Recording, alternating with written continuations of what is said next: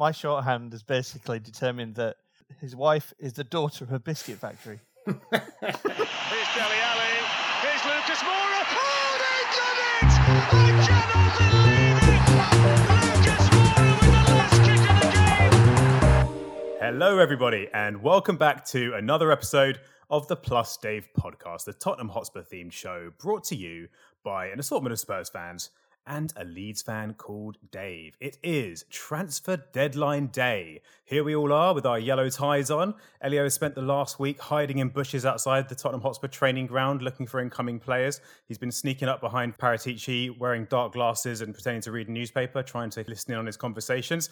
And it's all come down to this, the last few hours. At the time of recording, it is currently 8 p.m, so we aren't quite up to the final few hours of the deadline, but we're close enough and there's been a lot of activity. And of course, we're going to be looking into that. We're going to be looking at the outs and the ins, but we might miss off the last couple of hours. So if this is the window where we finally get Leandro Damião over the line and we don't report on it, then apologies in advance, but we'll do the best we can. Dave, as always, I'm going to come to you first. Welcome to another episode. How are you doing?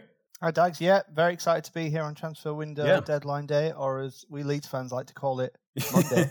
I was about to ask how was Leeds transfer deadline day, but are we just going to breeze over that? Yes, it's been very uneventful, and there's a lot of angry people on Twitter. Well, we're no strangers to that. I'll tell you that for free. How Spursy was Spurs' transfer window this time around, from your viewpoint? Well, so far, not particularly Spursy, I don't think. I mean, yes, in the fact that everything's happening a little bit late in the day, but I think that's how Levy operates. So I guess Levy Spursy, you're Spursy, it's Spursy. So yeah. Well, we're going to get on to talk about that in a lot of detail. And helping us do that will be, first of all, Elio. Elio, welcome back. How's the last few days been for you? I had a very lazy weekend watching way too much Sky Sports, reading way too many obscure reports from the far reaches of the football dark web and learning very little in the process. But it's been nice to see some transfer activity after some disappointments last week, which we'll touch on. Some transfer activity pick up in the last couple of days. So yeah, feeling pretty decent overall. Good, glad to hear it. Joe, I expect you haven't really had to try very hard to look up transfer activity because Elio's been updating us at every step of the way. But how have you found the last few days of the window?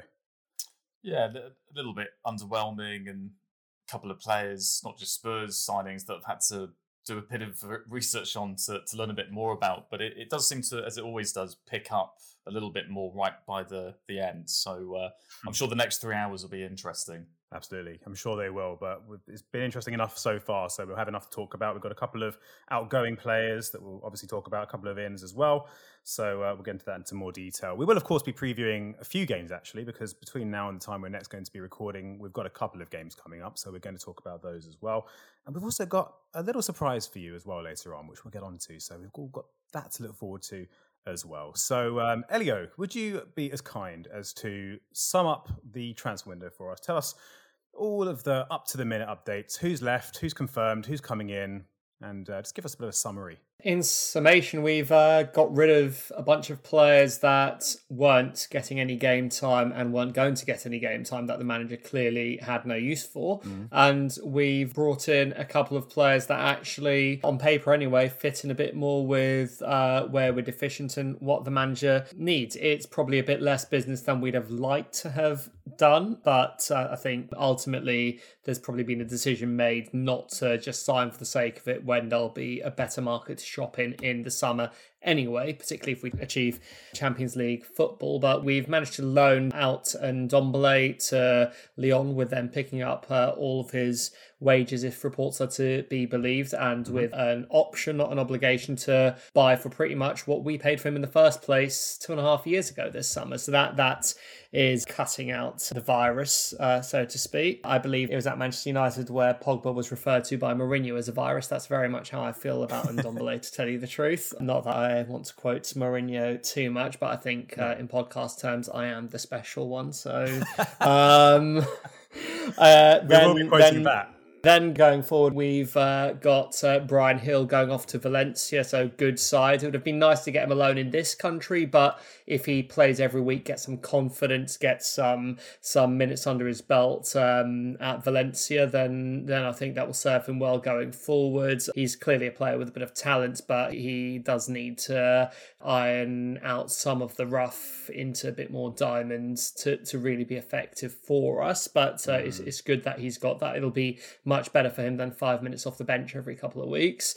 We've had confirmed Lo Celso out the door as well on loan to Villarreal. Absolutely no reports of a buy option or of any description, probably because we couldn't agree a fee for such a thing, or maybe Villarreal just weren't interested and they were the only club that wanted him. Apparently Emery played a big role in convincing Lo Celso to join. They're obviously together back at PSG once upon a time. Oh, yeah. So hopefully that's going to help him get his value up with a view to move in the summer as well, because let's face it, Lo Celso, like Ndombele, has done the square root of all in 2.5 years. And the one that's lingering on is Dele Alli. All day it looks like he's going to join Everton. It escalated very quickly.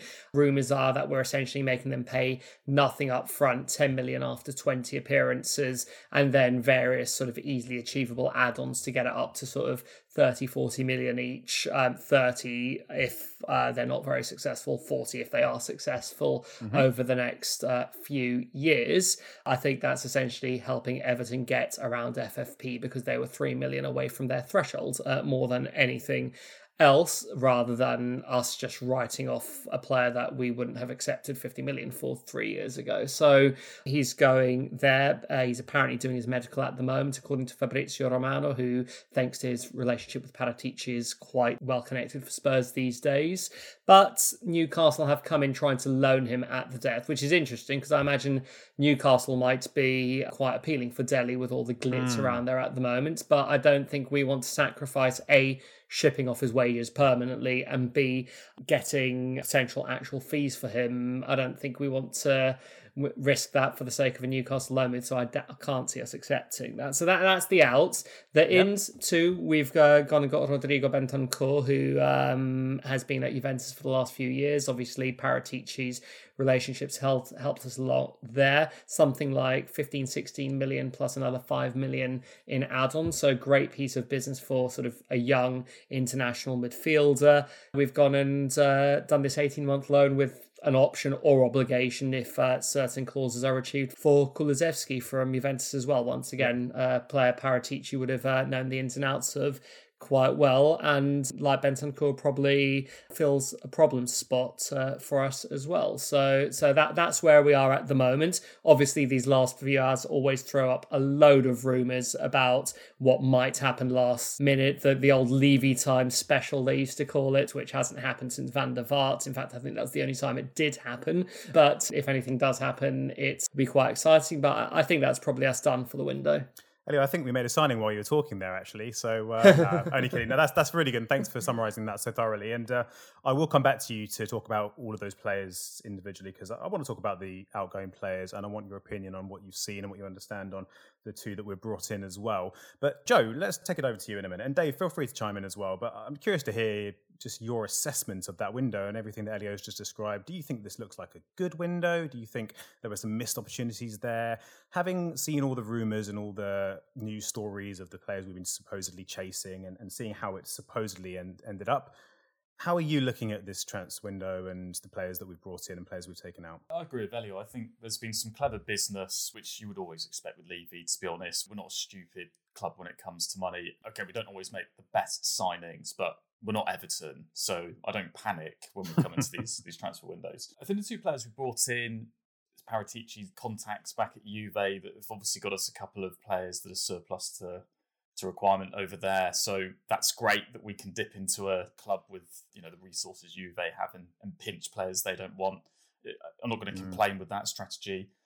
Complicated arrangements. I mean, Kulusevski's an interesting, what was it, Elio? 18-month loan, but we've got to buy the loan for 8 million. Then it might turn into a 29 million transfer. But, it's a funny one. It's like a sort of transfer light, basically. We've sort of half bought him. This is the modern game, though, isn't it? This is how transfers seem to work these days. It's becoming more and more common, especially where we're concerned. Yeah, exactly. But I think I'm more focused on who's out, because I'm really pleased, like Elio and Dombele's. Okay, he's not permanently going here, but you would assume it will be to him staying in France, where I suspect he'll be. We texted earlier about this. I have a feeling he'll do very well at Lyon. I think that's probably a very good club for him. And you'll see the player that we never got, much to our annoyance. I feel a bit bad saying this, but I really hope Dele goes. I just don't think he's good for the dressing room. I don't think he's good for the club. The salary would be nice to get rid of as well. I just think we're getting rid of players that we really don't need.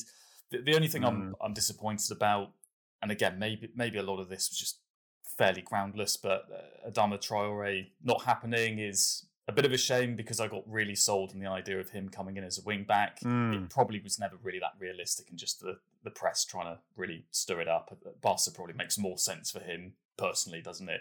So yeah, I'm okay, but sort of indifferent, I guess. I think it was obviously the Adama thing and then the Diaz thing as well, and there were a couple of transfers there. But do you think there's ever a case of it's almost impossible to live up to your expectations with a transfer window for the average fan, because there's so much rubbish in the papers. There's so many tweets, so many rumours, and every transfer window is the same. We get linked to players that are more often than not out of our league, and then end up signing players who are in our league. And to the average observer, it seems like a letdown. Do you think there's anything to be said about that? I think there is. I think that probably sums up all transfer windows, but especially January transfer windows really, really well.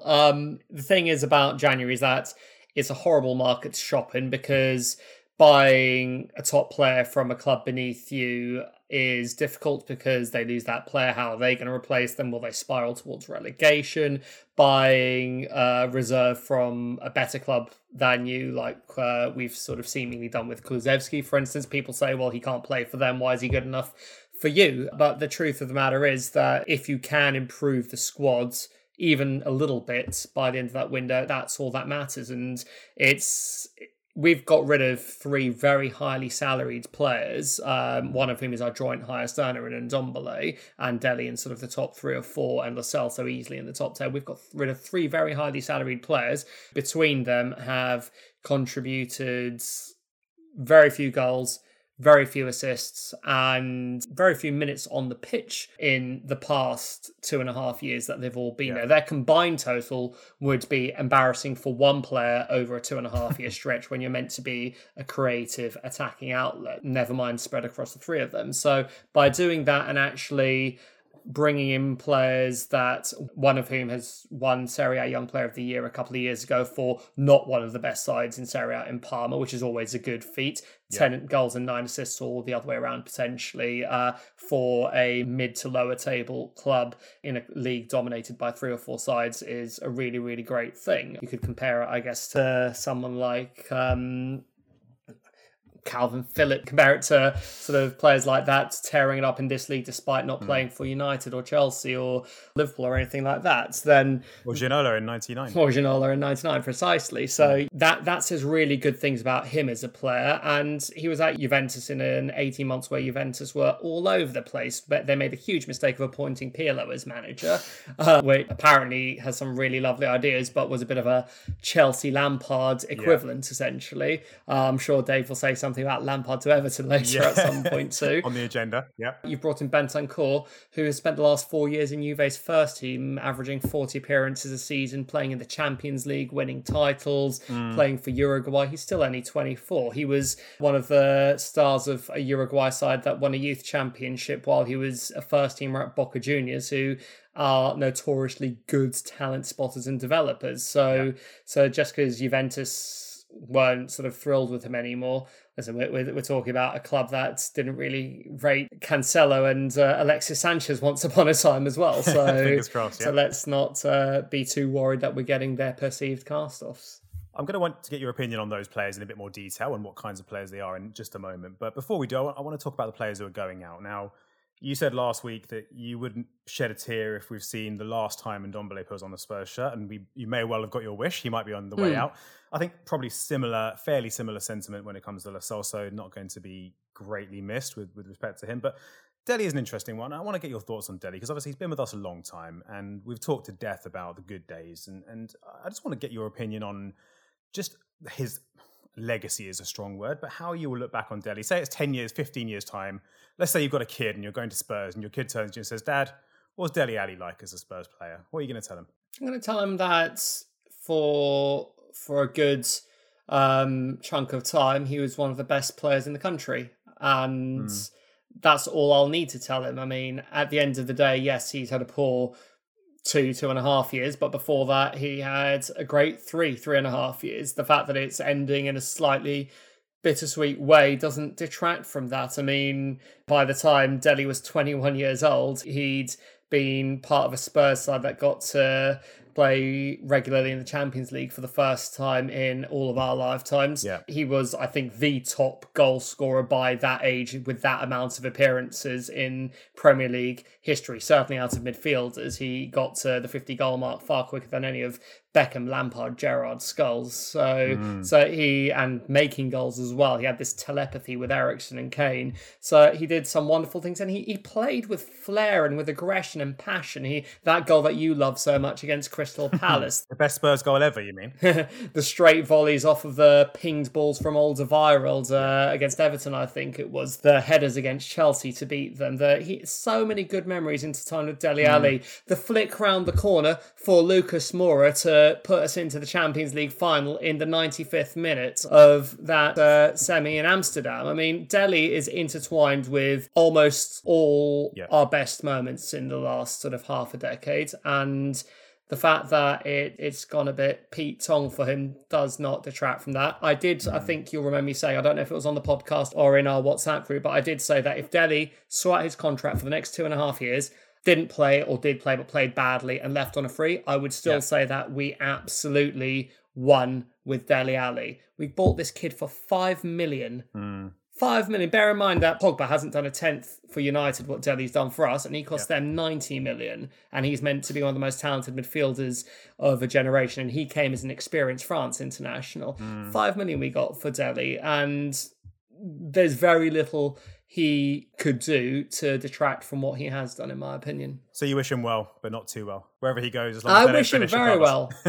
I want Dele to get his spark back. I want him to get back in the England team. I want to look on and think, why couldn't that have been for us? Because even though I'll be sad that it wasn't for us, I like Dele Alli. I love the memories he's given me, and he seems like a good kid as well. All right, a bit too much time on Snapchat and on Twitch and all that looks, but he seems like a good kid. And you know what? He's not the first young player to lose his way, and he won't be the last. But I can't sort of get past all the good moments we had with him. So I want him to use this to get back to his best. Dave, is Dele Alli going to thrive under Frank Lampard now? I know you're a big Frank Lampard fan. Dele Alli, absolutely. Yeah. I mean, I think he's still relatively young. He's got pedigree. He could absolutely do a job. I think Elio's right. He just needs to refine that spark. It's just for some reason it's gone, and he needs to find it again, and the move's probably a good one for him. He will definitely outlast Lampard. So hopefully the next manager he gets will be half decent. Well, a manager would be a start, I guess. But yeah, I think he'll do all right. I mean, I think he's not particularly coming into a team that's going to allow him to just play wonderful football straight off. I think they need to find a bit of, dare I say it, a bit of backbone and a bit of stability, and then push on. I mean, I'm not saying that he's going to turn into a superstar overnight, but I'd put any money on the fact that he scores a couple of goals against Leeds in 2 weeks' time, because that's just so floor, isn't it? After I've just said that Frank Lampard's a waste of space. Yeah, you'll only have yourself to blame for that one, Dave. Well, unless anyone has anything in depth to mention on Lo Celso or Ndombele, I think we've talked plenty about both of those and their shortcomings. But obviously, I want to talk about some of the incomings and the two players that we've brought in. Joe, Dave, I know we've all talked about how little Serie A we've all watched over the last few years, going back to the Football Italia days, but do you know very much beyond a quick YouTube compilation perusal of either Kulusevski or Bentancur? Any comments before we let Elio take centre stage again? I've already filled my word quota. I'm shutting up until challenge Elio. I'm trying to bring the others in, but yeah, Bentancur is a more familiar name, I think, to most football fans in this country because of Juventus. You know, and as Elio said, he's played more regularly. I am quite excited about him because he clearly seems to be a player we're going to need in that sort of central midfield role. And I've heard him described as like an order taker, which, you know, is exactly Conte's kind of player. I'll let Elio expand on this, but out of the two, I know way more about him, which isn't that much, than I do Kulusevski, and that feels like a really sensible signing for a good price. Have you watched any YouTube highlight reels of either? That's the real question. Well, yes, obviously. Of course. But As have I. Is difficult.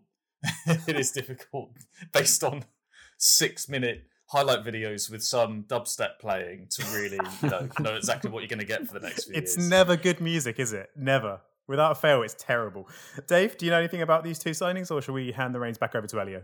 Not an awful lot. Anything to add? No, I remember that Kulusevski got COVID during the Euros. I remember that. That's good info, Dave. Well prepared. And Bentancur, we promised Elio we wouldn't do an FM deep dive, but I did sign him on FM a few years ago, and he was Don't listen to Elio. Excellent. So yeah, I played him in a kind of controlling, deep-lying playmaker role, and he was very good. Lovely. Well, I've heard him described as the Uruguayan Pirlo. So well, that would mean that I played him in the right position. It would, which doesn't surprise me at all, Dave. I don't think Elio's giving enough credits to FM scouts. I was going to say, don't assume that I play people in the right position. You remember Anderson, the Man United player? Yeah, Brazilian. Oh, yeah. I played him as a number 10 for like 10 years. It was crap. You're a visionary, Dave. Don't doubt yourself. Pressing from the front, you were the Bielsa of your time, apart from Bielsa, obviously. Yeah. Where would you play Bentancur and Kulusevski? What do you know about those two? I know as much as anyone else in here. You're too modest. What statistics and YouTube have been showing me. Kulusevski I probably know a touch more about, but Bentancur, he's a familiar-ish name without having ever seen much of him. But reading up on him and sort of seeing what avid Serie A watchers, what South American experts have to say, he seems like a combative player. He seems like a fairly nimble, a fairly agile player, despite being a fairly sort of big guy as well, which I like the sound of that. There's a bit of Michael Carrick about that almost. And he's very high on a lot of sort of stats that you want to see in sort of that deep-lying midfielder. He's got good ball progression. He's got good interceptions. He wins his duels. So there's a lot to like about him. I think with Bentancur, the worry a lot of Spurs fans have is he's not that creative midfielder that a lot of us, myself included, as you know, have said we want. But to tell you the truth, Conte won the league with Chelsea playing a Kante-Matic central midfield and with Inter playing Barella and Brozovic. So creativity from the centre of the park isn't really his bag anyway. He likes it from the flanks. He likes it from the final third. He likes midfielders to be hard runners first and foremost. I think the compilations I've watched, and I've probably found about a couple of hours worth of varied footage, so not just the same things in the same videos all over and over again. I think the footage I've seen, there's a lot of Harry Winks about him, but I don't mean that in necessarily a bad way, because it's almost like a somewhat better version of, more like the player we wish Winks would be, in that he is quite press resistant. He is a very sort of adept passer in terms of short passes, not so much in long passes, I've noticed. He can sort of fight for the ball and combat for it, but he seems to do that a lot more effectively. And I think he'll be a good addition. Kulusevski, I actually have a bit more knowledge on, just because there was a bit of hype around him going into the last Euros, and then his Euros never really got off the ground, and it was a bit disappointing, wasn't it? Didn't play. Ibrahimovic heavily criticised Sweden for not picking him, actually, and Ronaldo has earlier on this season spoken fondly of how he'd love Kulusevski at United, or words to that effect as well. So, I mean, I'm sure they know a hell of a lot more than we do about what they want in a creative player, but that is what he is. He's not Luis Diaz, who sadly chose Liverpool over us, understandably chose Liverpool over us. He's not slow. A lot of people seem to think he's slow and we're getting some kind of a tortoise. He really isn't. He's just not rapid. I mean, I'd still put him faster than a lot of the players starting for us at the moment, including all of the ones that we've just shipped out. Definitely faster than Harry. He's just not a Son or a Lucas, but he's got enough pace for the position. But what he is he's a passer and he can see a pass. He can thread a pass through. He's got a very nice cross. Even though he's a strong left footer, he can hit it with his right as well. He can actually accelerate and run with the ball fairly effectively as well. And because he's a strong guy, even though he's not sort of a huge skill moves type dribbler, he can hold people off and actually keep possession and charge into the area. And when he does have chances to finish, he does finish composed. That's the main word I'd use for him from everything I've seen about him in clips. He looks just composed. And if you watch a highlight of his sort of breakout year with Parma before he went to Juventus permanently, he just looks so calm in absolutely everything he does. Now, he's lost his way in the last 18 months a little bit. 21-year-olds going to play at the Stadio Dele Alli for one of the biggest clubs in the world, but they're going through a period of transition. It happens. I mean, he's still 21 years old. He was 19 and a half, 20 when they got him, and there's no reason to think that that player that they signed isn't there. It just wasn't the right environment for him. Who knows? There may well be Everton fans saying that about Dele and Villarreal fans saying that about Lo Celso right now as well. Lyon probably just wondering why they were expecting to see Ndombele come back, and instead they see this rather chubby KFC grease covered slightly Cockney accent to Tongi. Elio, I swear no more than 2 episodes ago you said you were going to cut back on your fat shaming, and look at you, you're set in your ways, you'll never change. With Kulusevski, is there a player that perhaps we're more familiar with to whom you would compare him, maybe one of our players or a player in the Premier League? Putting on the spot a bit here, but from having watched some highlights, is there someone that you say he looks similar to? I think it could go one of 2 ways, but neither would be bad if he's a success. So one of 2 ways in a successful way. Could be a bit of a Gylfi Sigurdsson, in that he's a player that, because he's not quite at Premier League pace, when he gets the ball does good things, but maybe you'd like him to get the ball a bit more. However, he does put in a lot of yards, and he does seem to play this bit of a hybrid number 10 to the right of the forward, but at the same time a bit of a number 8 at the same time role in all his sort of best moments. It's kind of half number 8, half number 10, and somewhere in there an amalgamation of number 7 as well, I guess. And I'm hearing Lionel Messi so far, but continue. And Christian Eriksen I was going for more. When Eriksen played in a 3-4-3 with us under Pochettino, he played to the right of Kane, very normally as a very narrow to the right, playing those passes in for Dele to run onto. Son now does that role for us, linking up nicely with Kane, but also putting the yards in to help the midfields behind him. He kind of played both roles in one, and that's what all of Kulusevski's best moments look like to me. But this is a very untrained eye on a player that I've only seen in highlights and on write-ups. So I wouldn't take that as gospel if he turns out looking more like the love child of Clint Dempsey and Danny Rose in a few weeks' time. So taking it back to Bentancur for a minute, I've got some stats here that you'll be interested to hear, and you'll be pleased to hear that a lot of them line up quite nicely with your assessment and your summary of him as a player. And this is courtesy of FBref, which is a really good stats site I recommend checking out. And this has been shared by Spursy Stats on Twitter. And I'm having a look through now.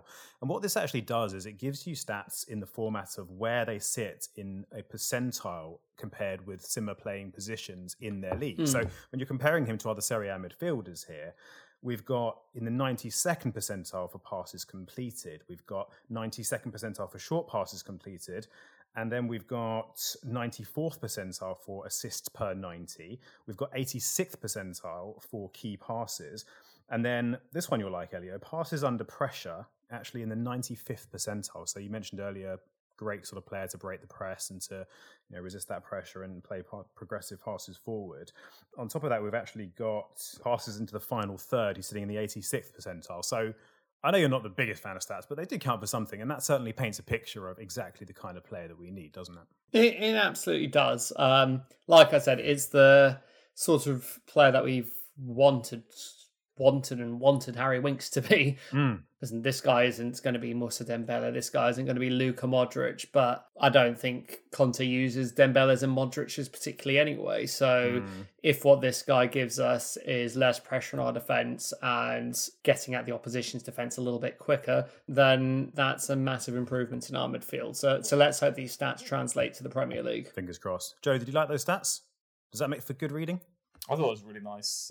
Nice website you've obviously been to. I thought for a second when you started introducing it, you were going to say who the percentiles most resembled to other players in Serie A. That would be interesting. There probably is a function that would be like that. amazing. I'm just scratching the surface, Joe. Maybe next week. Yeah, maybe next week. But no, like on Football Manager. Yeah, you can look for similar players based on their attributes. But I love the passing under pressure stat. That sounds like something we could do with. yeah, definitely, especially against some of the teams that we come up against in the league. So, in terms of the two players coming in, then Dave, what do you think this will do for Spurs' shape? Based on what Elio's just described, based on the types of players that these two appear to be. What do you think Spurs will look like going to the rest of the season, assuming these are first teamers? Who's going to be most likely to be coming out of the team? Who do you think is a threat? Who do you think is most likely to have to step up their game to compete for positions in the first team based on all of that? Good question. I think Bentancur is a nailed-on starter. I think he essentially replaces the shades of doubt that were what the best possible midfield could be, and I think he probably walks into that midfield maybe alongside Skip as a kind of not double pivot, or whatever we're calling it. I think Kulusevski might have to wait a bit. I think he's probably going to have to wait for a drop in form, if it happens, for Moura to get a starting place. I think the likelihood is that he will provide some firepower off the bench. So I don't think there'll be that much of a change. I mean, the fact that you've essentially lost four midfielders, or let four midfielders go, shows that the gap or the overindulgence was in midfield, and you've just brought in one which is seemingly quality and certainly with the potential to be better than all those four. Yeah. So it makes sense that he becomes an automatic starter. It makes sense that the people that were starting, because none of these guys were starting, one of those makes way. Yeah. Could be Højbjerg. I think, we've talked about him a lot in the sense that he's not necessarily a Conte man. I think that could be the case. Also, which I know you didn't mean when you said what will change to the shape, but these two are quite tall lads. I think they're 6'1" and 6'2", so they'll bring presence as well to the team, which I think is a good thing because Harry Winks is 5'10", and he looks 5'10" when he's on the pitch, whereas these guys could potentially bring a bit of presence, which might bring a bit more of maybe a bit of a fear factor. And on that point, I think Bentancur is a corner taker as well. Speaking of set pieces. Well, let me just check the FM stats. I'd rather he was a direct free kick taker, if I'm honest, because we need one of those. Well, that's Kulusevski. Free kick taking, 12. Elio, Dave raised an interesting point there. Do you see Kulusevski coming straight into the first team? I mean, I know it's not necessarily about that. It just gives us options, gives us depth, and it's nice to have that dilemma, and obviously gives us a chance to pick on form and to rotate a bit. But do you think he's going to play more games than he would? Absolutely. I mean, I think the reason we've hedged our bets with the 18-month loan with the option/obligation dependent on circumstance with Kulusevski is because we want to test the water first. We've signed this guy outright because we've identified him as someone that immediately improves us. It may be even a case that Conte himself thought Bentancur immediately improves us, whereas he was like... Yeah. Fabio, let's try Kulusevski before I commit to him because my job depends on winning games. So you never know. I mean, I'm just getting up our fixtures and we've got them coming thick and fast in the next month, I believe, as well. So we've got 5 games in February, finishing off with Leeds, and then another 4 in March if we get knocked out of the FA Cup. I'll be very surprised if by the end of February Bentancur hasn't started 2 or 3 matches for us. Yeah. And I think that will improve us as a result, and I think it'll improve us very quickly. I also think the fact that we've got these guys in together, and at least they know each other, and they're both coming from Juve, and they're going to have some kind of awareness. I don't know if they were best buds, but they've had some kind of awareness of one another over the past 18 months, will be really, really good for them because it means they've at least got familiarity with someone in the squad, because there's also Romero, who was at Juventus before they loaned him to Atalanta as well. So there's a few people there that might actually help each other out in the settling process as well, because don't forget, he's brand new too. And I don't think that's entirely by accident either. Well, speaking of Conte, how close do you think this is to his idea of the transfer window he wanted? Do you think these are both players that he specifically wanted? Do you think this was more Paratici? Do you think these were kind of secondary targets, as a lot of people are suggesting, or do you think these are very much players that he wanted at the club? I think we really, really wanted to get Traore for right wing back. Yep. We didn't. I don't think there was an apparent suitable alternative to him for us to go for, who would have been available, who would have been a right kind of price, who would have wanted to come to us, etc., etc. And to be clear, Kulusevski's not been brought in for that role. Oh, absolutely not. He's not that kind of player. So I'll be very surprised anyway. This is Conte, but... So I do think that Conte is wise enough to know that if you can improve in January, you've done well, even if it's only by a little bit. I think the summer will be the one where we ask the question, is Conte happy with that or not? I think the important thing for Conte here is that he will feel like he's been backed because he's seen us bring in 2 players that he can use, and he's seen us get rid of 4 players, well, 3, because Hill did actually get the odd minute here and there. He's seen us ship out 3 players that he didn't want and wasn't using, and at something of a financial loss potentially in all 3 cases as well. So I think he'll feel backed, and I think that's as big as the signings that we've brought in. Joe, do you want to hear some more stats about Kulusevski from FBref, my new favourite website? Yes. You like these, okay? Get ready. So, compared with other forwards in Serie A, he is in the 82nd percentile for assists, and he is in the 95th percentile for expected assists. He is in the 90th for shot-creating actions. And then this is where it gets really interesting. So, 91st percentile for progressive carries. And then this is a bit of an insight into the type of player he might be, actually. So he's in the 99th percentile for pressures among forwards, in the 99th percentile for tackles among forwards, 98th for interceptions, and 95th for blocks. So it sounds like we've got a defender playing up front. Is that from this season? I believe so. No, it says the last 365 days, actually, so some of last season as well. So and how much has he played, though? Because is this based on a small sample? This might be one really good game. This is why I need these numbers sound so he came good on for 10 minutes and hounded the defenders. No, that's a good point. I think he's played a fair amount. He's not been sort of in team first name on the team sheet, but he's played enough for these stats to mean something, I think. But it's not something that I was aware of, and this is news to me that he certainly seems to be quite a pressing forward, which could be quite an interesting dynamic to add to the team. Well, take some of the workload off of whoever's our double pivot. It's going to be great to have someone further up the pitch pressuring as well, because you're not going to get, Kane always works hard, but he's not, you wouldn't say that he's not Firmino. World class. Yeah, exactly. Where do you think Ndombele would have been in these measures? What percentile is he in for pressures or interceptions? Is he pressing to the front of the queue at McDonald's? You've just given up on this no fat shaming thing now, Elio. You've just gone full out and just he deserves it. He's the biggest waste of space to ever don a Spurs shirt by a country mile. So in 10 years, when your kid's asking you about Tanguy Ndombele, is that what you'll tell them?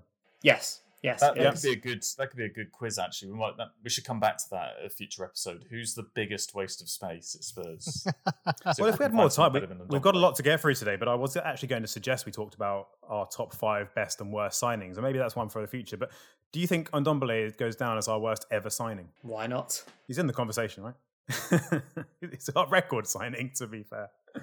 Well, look, I mean, I'm conscious we've got quite a lot to talk about, and we have 3 games to look forward to in theory, so we're going to talk about those in a bit of detail in a minute. But is there anything else anyone wanted to touch on in terms of the window, in terms of the outgoings? We haven't really talked too much about Ndombele or Lo Celso, and of course there's Brian Hill as well, who's going to get hopefully a bit more game time. But is there anything else that anyone wanted to add before we turn our attention to the upcoming games? I guess the only other thing you might throw in is, have our rivals for the top 4 spots signed anyone that would concern us? I mean, I would say no, because we're not competing with Liverpool to get in the top 4. They're going to come second. Yeah.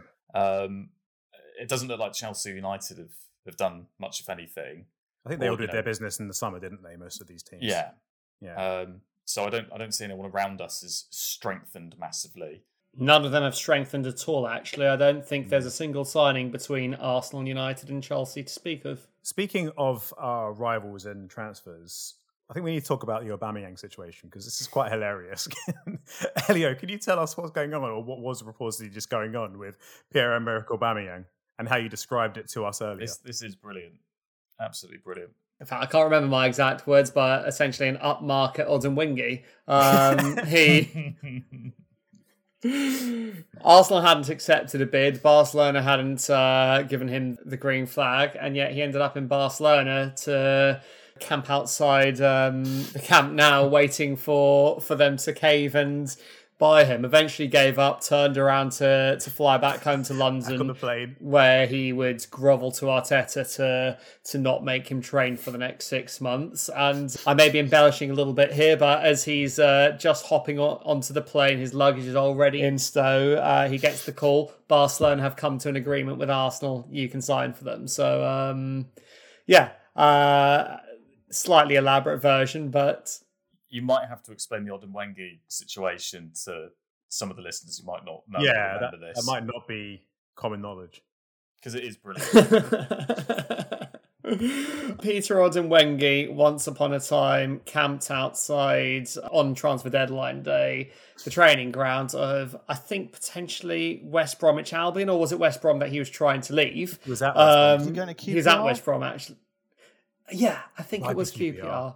Just When they sat in were his flush car. with cash. Yeah, just waiting for them to transfer. And I think Redknapp was manager at QPR at the time, and he kind of got asked about it. He was like, what the hell's going on here? This has nothing to do with me. Yeah, it was all quite funny. And he eventually just got banished to the obscure death knell of footballers' careers, that is Cardiff City. You kind of got to admire the balls for doing something like that, though, haven't you? It's almost like when you see these grads in Liverpool Street just standing outside handing out CVs because they're so desperate for a job. I wonder if he was handing out DVDs of his goals highlight reel on YouTube. Didn't Michael Owen do something like that? Did he make he made a brochure about himself, didn't he? Then Man United signed him. A video CV. Was it just the goal against Argentina played on a loop? And then when he showed up without hamstrings, they wondered what had happened. Dave, what's your take on all I of just this? think it's a fascinating spiral into madness that, every transfer, there's a selling club, there's a buying club, and there's a player. Yeah. Yet trust Arsenal, and I don't hate them as much as you do, but trust them to be a team that have such a prized asset in Aubameyang, and it's gone so bad that they're willing to just put their hands up and say, "You guys try and sort out a deal and let us know if we get any money out of it." It's ridiculous. They're basically just keeping their fingers crossed that they can sell him and not pay him 25 million quid over the next 2.5 years or whatever it is, which is just so Unbelievable. bad. So terrible business. I also just noticed that Peter Odemwingie did actually wind up Aubameyang with a tweet saying, "Am I passing the award on?" Because he's got a little award for doing the drive to the training ground, which is hilarious. Love it. My Twitter feed has just reminded me of somebody we've not spoken about, which is Christian Eriksen. Of course. yes. Yeah, good shout. I don't know what people think about that setup. For Brentford with a couple of his compatriots there. And good for them, right? I mean, that's a hell of a signing. Yeah, I think that's really nice. It's a signing that they would never make if Christian Eriksen hadn't gone through what he went through this year. Listen, if it works out and everything goes well medically, and he also reignites his career and plays really, really well for them, keeps them up, scores a bunch of goals, whatever, no one will be happier for Eriksen than I think of him the same way I think of Dele Alli, probably even more fondly, to tell you the truth. He was such a wonderful player for us. However, I am so glad it wasn't us, and I won't have to absolutely shit myself that something horrible is going to happen every time I watch him play, because silly boy, you're richer than gods, you've got a beautiful young family, you've represented your country at the highest level, and you've played in a European Champions League final, you've won Serie A. You've got nothing to prove to anyone. Just retire on your big pile of money and enjoy a very wonderful life. You're a smart guy. You'll be a pundit somewhere. It's a difficult one, isn't it? I'm not happy about it. I'm sure this is completely unfounded and everything will be fine. I'm sure if doctors didn't absolutely sign it off, and footballers have better doctors football clubs have better doctors than us mere mortals have access to, as we know. But exactly. Yeah. So I'm sure it's completely unfounded. But I can't understand the risk involved. Is it that big a part of your life that you're going to risk your life? I don't know. We don't know unless we're in the position, do we? And it's not really our place to tell him what to do with his life. But I imagine it's hard to turn your back on football, especially when it's not your time and you could have 5-6 years to go. And if someone says you can play, I'm not a doctor, but I imagine he's got an inbuilt defibrillator, has he now? So you'd like to think that, relatively speaking, he's safe. I guess my question is just how fit is he? Has he played enough? Is he going to come back and hit the ground running? Because if he does, if he's anywhere near to what we've seen at Inter or at Spurs, I mean, Brentford could be one to watch out for. think I might be looking up his price in FPL, put it that way. But we obviously wish him the best. And now we're going to have Dele Alli and Christian Eriksen playing for other teams in the Premier League. Now we just need Moussa Dembele to go and sign for one of our rivals, and it's complete. Well, look, let's move on. Let's talk about the upcoming games. And we've got a few. Our next game, of course, is in the FA Cup. We've actually got 3 home games coming up next. So a lot of driving for you, Elio. I bet you're looking forward to that. Our next game is at home against Brighton in the FA Cup. I've said it before. Team we should beat. Oh, Brighton are a good side. I know. That is disrespectful. Brighton are a good side. We do beat good sides from time to time, though, Elio. Potter has them playing some really nice, slick football, really nice kind of entertaining style. They seem a really well-knit group as well. A few really likeable players in there. All right, Mopé's not likeable as a person, but he's a good footballer, even if he can't score for toffee. Trossard's obviously a good player. You can't help but be excited if he can stay fit by Tariq Lamptey as well. I mean, there's a lot of upsides to them, but yeah, I won't be happy if we don't win at home to Brighton in the FA Cup. Were you slightly disappointed we didn't make a move for Tariq Lamptey? Because I heard a lot of noise about that. 15 million for a couple of seasons at this level, most of which have been spent on the treatment table. We've just given the physios a break by getting Lo Celso out of the club and Lamela in the summer. Yeah. Let's not pay for the privilege of having to up their salaries too. If he can stay fit for a couple of years, then we'll probably have missed a boat and he'll end up at Manchester United or something. But we can't spend that kind of money on someone that we may not be able to use as much as we like. We need to learn our lessons with these things. Dave, Spurs next 3 games. Brighton the FA Cup at home, Southampton at home, Wolves at home. How many, well, I was going to say points, but are we going to win all 3 of those games? Yeah. Are there any banana skins there? No. You always think we're going to win. I'm nervous when you think we're going to win, Dave, because it always backfires. I think you're doing it on purpose. Brighton at home is an incredible opportunity to progress to the next round of the FA Cup. Southampton at home is a game that you should be winning because, you drew 1-1 with them at St Mary's, but at home you should be better than them. You should beat them. I mean, they've got some decent players. Drew with you thanks to a James Ward-Prowse. It wasn't a Thunder Bastard, but it was a good finish. No, he has too much finesse to be Thunder Bastard. Yeah, it was I don't know what a finesse Thunder Bastard is, but we'll work it out. I'll come up with that next week. Please do. And then Wolves at home, decent team, playing well, but if you had to put a gun to my head, I'd have to say that you win those 3 games. Wolves without Traore as well, most likely, as things stand. Is that confirmed now? Has he gone to Barcelona? That's all confirmed.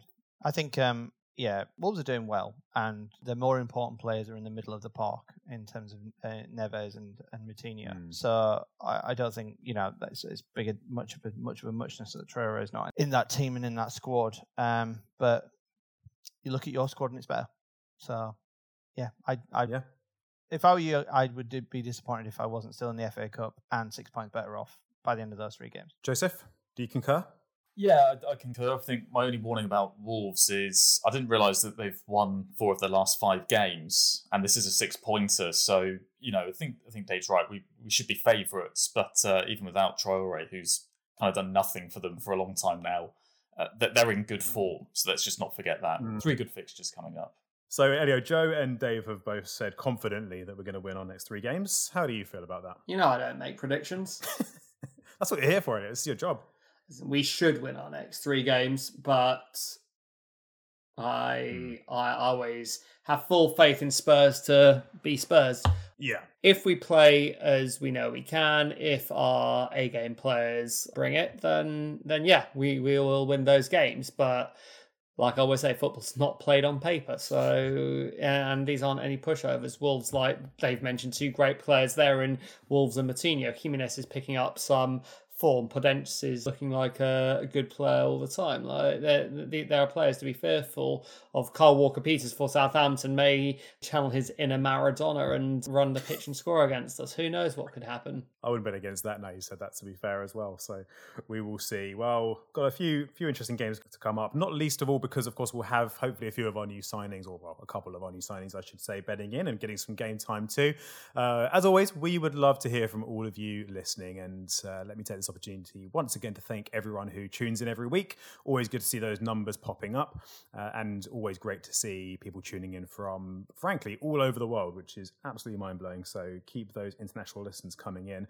If you have any thoughts on our transfer window as a whole, obviously we would like to hear from you, and try and be nice. There's a lot of doom and gloom on Twitter, but we don't want you to lie. But if you've got any feelings on the players we've brought in, the players we've sent out, any that you would have rather seen go, any that you'd rather see come in, let us know. Always keen to hear from all of our listeners, so please get in touch on social media.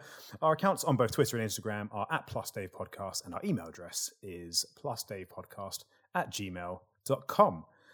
Right, guys, next on the agenda, we have a little bit of a surprise for you. We're going to be shaking things up, and I can see Elio grinning already in anticipation of this next round. Now, regular listeners will know this is the point of the show where we normally do Challenge Elio. Challenge Elio is the trivia portion of our podcast, and we end every round with it. Every week, we do a Challenge Elio where I put questions out to the team, and it takes the format of Elio versus everybody else, and see if everyone can take on our in-house Spurs experts and football experts.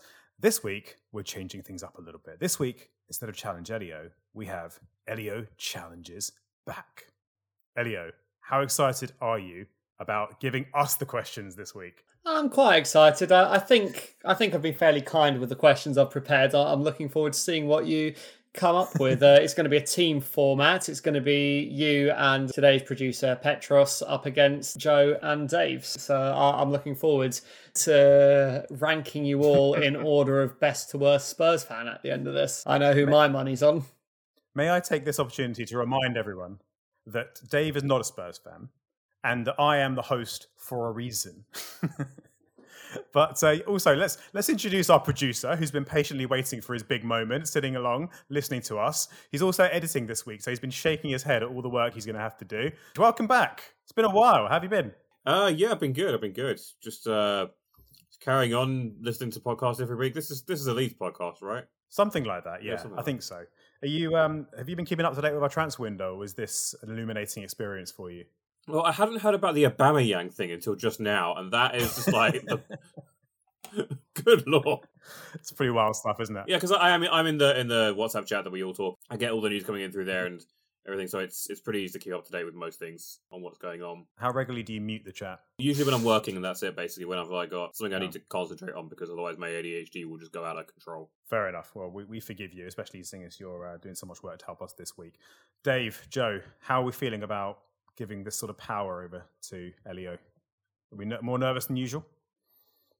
I just hope that the questions aren't who scored the most goals in the 1965 season and other obscure questions that only Elio would know and no normal person would know. I'm pretty sure the 65 season was Greaves. Elio, have you calibrated the difficulty? Darren Anderson. That's probably not a bad shout, actually, to be fair. Ronnie Rosenthal. Ronnie Rosenthal, Darren Anderson, Sean Longstaff. Those are my answers for every three. We've not mentioned Sean Longstaff much recently. We haven't. I nearly threw his name into the mix earlier. I was going to say, do you think Sean Longstaff is quaking in his boots at the impending arrival of Dele Alli? Right, so Elio, without further ado, let me pass the reins over to you, and please introduce us to the first ever Elio Challenges Back. Maybe the last ever. Let's see. We'll see. I've got a bit of a theme today, and the theme is the January transfer window, and more specifically Spurs in the January transfer window. The January transfer window has only been around since the beginning of this century, in fact, just after.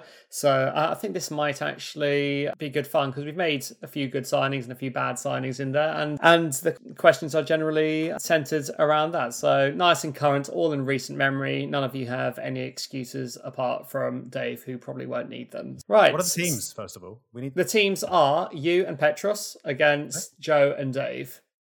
So, I think there's a fairly fair teams. It's pitting the two sections of my social life up against each other as well. 2 lifelong friends, 2 uni friends, 4 out of my 6 ashes from my wedding. So I think it's a nice little battle royale. So let's start off with question number 1, shall we? Which Spurs January signing, after signing for Spurs, which Spurs January signing has scored the most Premier League goals for us? Are we just shouting out answers, or are we going back and forth? Let's let Joe and Dave go first. Already the favouritism. This is revenge for every week where I've just given them the edge over you. Have you got anything, Joe? I've got a guess. Go on, what's your guess? My guess would be Lucas Moura. The answer is not Lucas Moura. Petros and Dagus? Is anyone jumping out at you? Because I, to be honest with you, I don't even remember which ones we signed in January. Hands in the air. I want to see that. You're not typing. I'm not typing anything. My hands are in the air. I can't remember which players we even signed in January. Any ideas? Anything coming to you? Can I say a name? Can I say a name to you? Because I do have a name idea in my mind. All right, run it by me. Robbie Keane. Wasn't a transfer window, was it? Not Robbie Keane. Robbie Keane did sign for us in a January, but most of the goals he scored for us were in his first stint, and he signed in the summer in his first stint. It's a good guess, then. I did say after signing for us in my question. I didn't hear that for a very deliberate reason. That was why I was trying to go with the wrong. Okay, back to you guys. It's got to be Llorente. Is that an official guess? January signing, I man. can't remember who he signed in January. Dave's just grimacing. This is tricky. I honestly can't even think who we've signed in January. There's only one I can think of, and it's not him. I mean, I'm going to go back to that same transfer window. Defoe, wasn't it? It was Jermaine Defoe. Yes, go on. Very Jermaine good. Defoe actually signed for us twice in January. Yeah. So you adding them both up? Robbie Keane and Jermaine Defoe both finished on 91 goals for us. But really, most of Robbie Keane's goals were in his first stint when he signed in the summer. So that's what won it for Defoe and why I phrased the question as I did. So they were summer goals. That's a point to team, what should we call you? Petros and Takis. Team Patris. I'll work on that. Patrice, yes. Team Patrice. Patrice! Damn it, Patrice! Anyway, question one has already told me that you're giving us way too much credit with how much we know, because I don't remember any January signings. So I hope questions 2 and 3 and beyond are not all January transfer window related. They are. We're going to be in trouble. Fortunately, useless knowledge is actually a specialty of mine. In fact, it's what my master's degree is in. Great. Keep it coming. It's a secret weapon. In January 2009, Harry Redknapp's first transfer window, he joined the club. We had 2 points from 8 games. We were relegation threatened and we needed signings badly. In that January, he brought to the club Cudicini and Wilson Palacios, and he brought back Jermaine Defoe and Robbie Keane. A third Spurs player returned that January. Who was that Spurs player? Well, it's got to be Chorluka or Cranshaw, surely, but I really couldn't remember. I'm going to guess Cranshaw. It was not. I think I know this. Elio, when you said your wording was interesting, when you said brought back, is this it's a player we brought back with us before? Because I'm pretty sure in Smeech, Preda Crouch? No. Who are you going to say? Pascal Chimbonda. You can't just say it was Chimbonda, but I feel like you had 2 guesses there. Well, no, that's why I was asking Smeech for his approval. I think you can give him that. They can lock in an answer. They can talk. Smeech is carrying us. Yeah, but we always do that. I always give you guys a chance to give me a final answer. And I was about to say, sorry, did I say Peter Crouch? I meant Pascal Chimbonda to Smeech, at which point he was going to give you our official answer. It was Pascal Chimbonda. That is absolutely right. I'm really impressed. Like I said, my knowledge of Spurs goes bad once we start playing well. Yeah. To be fair, these questions all relate to the last was watching us before he went to play. Basically. So this is good for me. Petros, you need to come on more often so there's competition for Elio. Yeah, clearly. I never thought I'd say that, but yeah. Now, third question then. List our 3 most expensive January signings. And once again, this is starting with Dave and Joe because you guys answered last. I'm going to text you in the meantime to confer. All right. Dave, I'm not looking these up, okay? I promise. We go with your favourite to always put down if we can. Robbie Keane? No, he's not as much. He's not enough. You didn't pay enough for him, I don't think. You did sign Lucas Moura in January, didn't you? We did, yes. And he was 25 million quid, wasn't he? He was. So it's got to be Lucas Moura.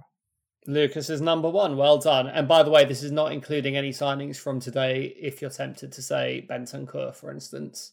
Okay. Nice one, Dave. If Lucas is number 1, then the one I'm thinking of cost more than that, so he presumably wasn't a January transfer. Smeech is currently texting me. Oh, he's texting me no in response to the one I just said. The one I just suggested. So all of these are straight up January transfers, not loans that were converted into transfers or anything like that. So just to make that clear, straight up. None of them January were the Bale money; they were all summer. The one you mentioned just now, I guess. He wasn't a January. Sorry, he was. No, that's what I've realised. Yeah, but I was going to say Lo Celso. Yeah, because he was more than Mora mid-season. Bruno Fernandes joined in a January window, and there was talk of us going for him at the same time. That's why. See, Lo Celso joined in the summer, but we did convert it to a transfer in January. But that's why I said I'm not including that kind of transfer in this, because I didn't want you to waste a go on that. Fair enough. I'm kind of striking out here a bit. You're doing really well. Keep going. Lucas is actually number 2, by the way. I made a mistake. Lucas is number 2. Oh, Lucas is number 2. That changes things. Lucas is number 2. Now there are even more. There's only about 5 or 6 players that were more expensive than Lucas for us, if I'm not mistaken. There are a fair few. There's Ndombele. Did Ndombele come in January or summer? He was summer. He was summer. All right, I've just sent you another one, Smeech. Should we go for this? I don't remember if this was a summer one, but You're going to have to give an answer, guys. That was definitely a summer one. Damn it. Okay. All right. Have to time him out, Elio. Yeah, you might have to. Okay. I need an answer now. Roberto Soldado. No, that was a summer one as well. That was the Bale. That was the Bale summer. It was one of those. So back to Dave and Joe. Kulusevski. Is that a serious answer? Really, wasn't he? Sure. Surely not. I mean, I've got nothing else. I don't know when players were signed on. No, I don't. Fair enough. So was Kulusevski right? Sorry. No. Kulusevski was a free from Chelsea, so absolutely not. Well, January transfers go back to 0203. Yeah, it's not going to be anyone from that far back, is it? This is more your era. You can just talk about it, right? No, we can't. Because Elio will take our answers. You can give a final answer. Yeah, but also we're going to tip you off. Okay, all right. Yeah, that's what I mean. All right, so 25 million is number 2, so we're going... what about, what's his name? Not central midfielder. He left us recently. How recently? Like summer, he left us. Oh, what about Sissoko? Was that January? That's a good shout, but I'm sure we signed him after Euros though, so that would have been summer as well. Is that your answer?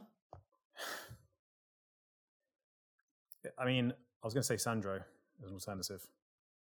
I thought that's what we were going for. But what do you reckon, Smeech? Should we go for? Go on then. Put up. Yeah, let's go with Sissoko.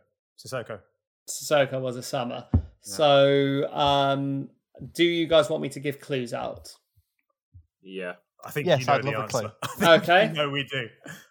All right. This player has something very much in common with Lucas Moura. Scored goals in the last minute. It's Dave and Joe's answer.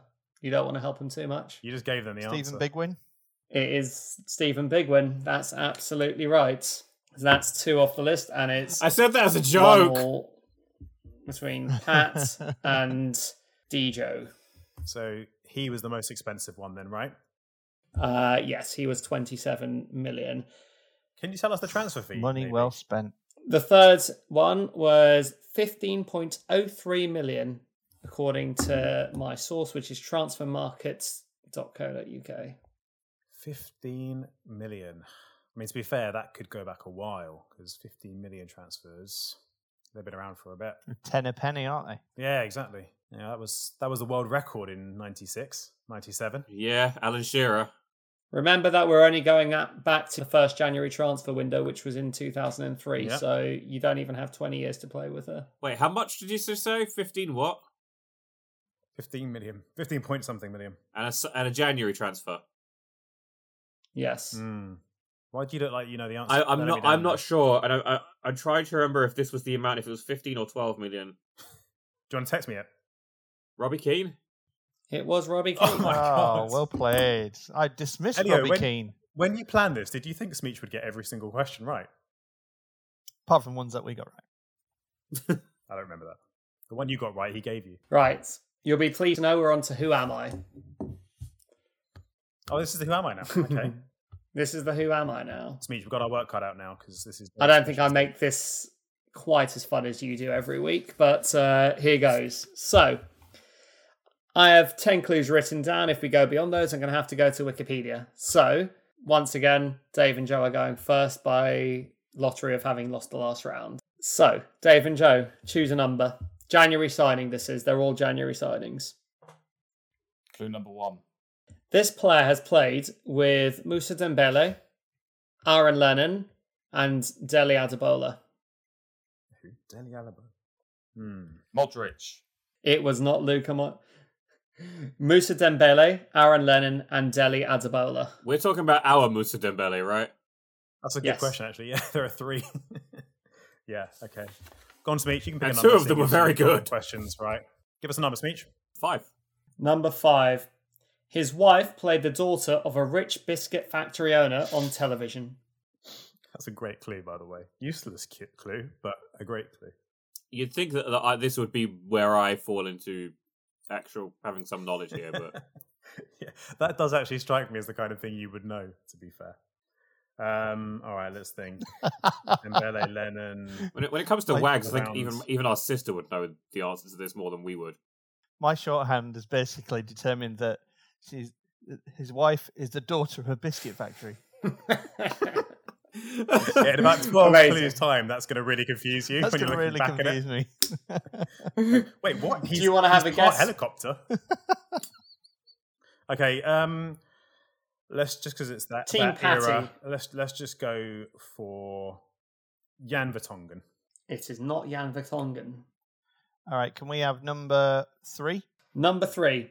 He has won both the FA Cup and the UEFA Cup. Okay, so it's not who I thought it was going to be then. Oh, So it's not Elio, not being pretentious, but is it UEFA Cup or Europa League? It's UEFA Cup. Okay. I shouldn't have told you that, actually. I've given away an extra clue in there. I wouldn't be too worried. I think you've got to clarify that. Okay, Smart you guys Joe. got any? Dele Alli. It wouldn't have been FA Cup with us then. It's not Kudicini, is it? It is not Kudicini. Let's start drawing some Venn diagrams here. So if they didn't win the FA Cup with us because they wouldn't have played with Dembele and Lennon, there would have been 2. Yeah, because Too they would old. have had to play with Gary Lineker. Exactly. So I guess it could be one of the big teams. We need another clue first, don't we? We get another clue. Yeah. Okay. Let's have number 8, please, Elio. This player is retired. That does actually help, to be fair. It narrows it down a little bit. Right, we've got Narrows another down guess. from a lot So of guesses I was going through in my brain there. This player's retired. So it's going to be someone who was probably a bit older than Lennon and Dembele, perhaps. Would have been one of the older players in that team. Who was the other player? It was Dele Alli, did you say? Dele Alli, yeah. Adebola. I don't know who that is. Or who I don't know who that is. That's Not not help helping you me. then, is it? Is it helping you, Dave? Do you know I know of who he this is. player? Oh God! Here we Can go. I just take a stab in the dark if we haven't got any ideas, Douglas? Yeah. Go on then. Paul Robinson. No. Number 10, please. He wouldn't have won the FA Cup, would he? Number 10. This player's total transfer values are under 10 million. So this is somebody we've sold for not a lot of money who's gone on to win the FA Cup. I mean, this is... Yes, There's a thanks lot for the there. running commentary, Daggis. I need it. I need it. To be fair, didn't we do a quiz? Wasn't one of the questions a few weeks ago all the players that have left us and won trophies, and there were hundreds of them. Doesn't actually help that much now I think about it. But It's really tricky. Yeah, it's a tricky one. I do think we have enough information to work it out. I think if Grind it is a out. bit better. Yeah, I think that is probably enough to narrow it down. Well, obviously the wife playing the daughter of a rich biscuit factory owner. If you know that, then you've probably got it. But even that one aside, so it's you guys for the guess, right? Yeah, but I literally haven't got anything. Yeah, I can't think of Move anyone. on. My knowledge of January transfers is poor. You don't even want to have one guess? No. Wilson Palacios. No. I imagine by the time we work out who this player is, the transfer window might have been shut. I think you might be right. I'm going. Your go, guys. Okay, all right. What numbers have we not had? Can we have number 2, please, Elio, if we haven't had it already? This player is English. Wait. I think. Wouldn't wait. have been Arsenal. It might have been Defoe. Nope. Wait, hang on. Elio, are you gonna let us discuss Oh, ideas without saying if they're if wrong? you want to discuss, you 'Cause- can. Yeah, because otherwise, I was about to say. Is it I'll go for a clue, yeah? Yeah, go on. 4. Number 4, he played for Spurs for an entire 18 months. All right, I have no idea how long this guy played for it, but I'm going to guess because I feel like it matches up. Is it Danny Murphy? Yes, get in. Why are you celebrating Dave getting it right? Well done, Dave. I should be surprised, but I'm not. That is incredible. I'm celebrating because that is an incredible feat of... That is very good. That is memory brilliant, Dave. That's one of your best. That was really true. That is impressive. I've got to say, if I'd had another 20 guesses, I don't think Danny Murphy would have been one. I know how he got it as well. Dave has been fixating over Adebayo ever since that came out, and he remembered that Adebayo was once upon a time at Crewe Alexandra, and that is where Danny Murphy started his career. Is that how you got to it? Yeah, and didn't he play with Dembele at Fulham? He did. To clarify again, we mean our Dembele that played for Fulham. Who did he win the FA Cup with? Liverpool. Oh, of course. What, and the UEFA Cup as well? Yeah. Did they win In that? 2001. Yeah. Yeah. So, just to wrap it up, Well done. your other clues would have been 4 clubs in the Premier League, played 22 league matches for us, scoring 2 goals, and had 9 international caps with 1 goal. Literally, you could have said all of those. I wouldn't have guessed Danny Murphy. Wouldn't have helped. 9 caps. I would not have guessed that. You said he's a terrible pundit. His wife, Joanna, played a girl in Hollyoaks called Jerry, who had an illicit romance with a footballer. Who looked like a biscuit factory. Apparently so. What are his middle names? What are his middle names, Elio? Oh, I didn't look that up. You didn't? Oh. Has he got his helicopter's license? That's the first thing you should check. I did not look that up either. This is why I don't do Challenge Elio. Well, I have to say, I think you did well. And I'm quite disappointed that I didn't get any questions right, but that's just reinforcing why I'm the one who should be asking the questions. Well, Team Pat won all 3 of the first rounds, and Team Dejo won Who Am I? Call it a draw, guys? I'll take a draw. Take a draw. There you go. Well done, everyone. Well done, everyone. Well done to my teammate for carrying our team. You were basically like Gareth Bale in 2013 today. You're just like dragging me up and out of trouble. You're While still not achieving very much. And well done to Dave again for, as always, Dave just dominates the Who Am I game. It's uncanny. It's crazy how good you are at that game. I like some severe deductive reasoning. Well done to Elio. That was not too painful. That was probably fair. I just hate that it was January transfers because I've got a terrible knowledge. I should have seen that coming and revised. Yeah, Can it's I be kind of honest? obvious now. Yeah. I'm going to admit something here.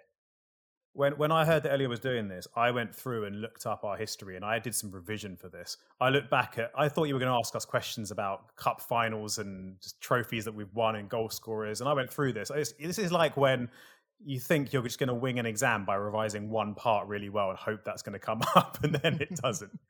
And you open the paper and you're just like, damn it. In choosing the category, I thought, what would Daggers do? I tried to think like you. Well, don't do that again. Has this experience given anyone else the inspiration to maybe take over Challenge Elio one week? Oh, maybe I can guys do that. I think I could do something that's a very interesting Challenge Elio based solely between the years of like 99 and 2012. That sounds good. Joe, you fancy doing some questions one week?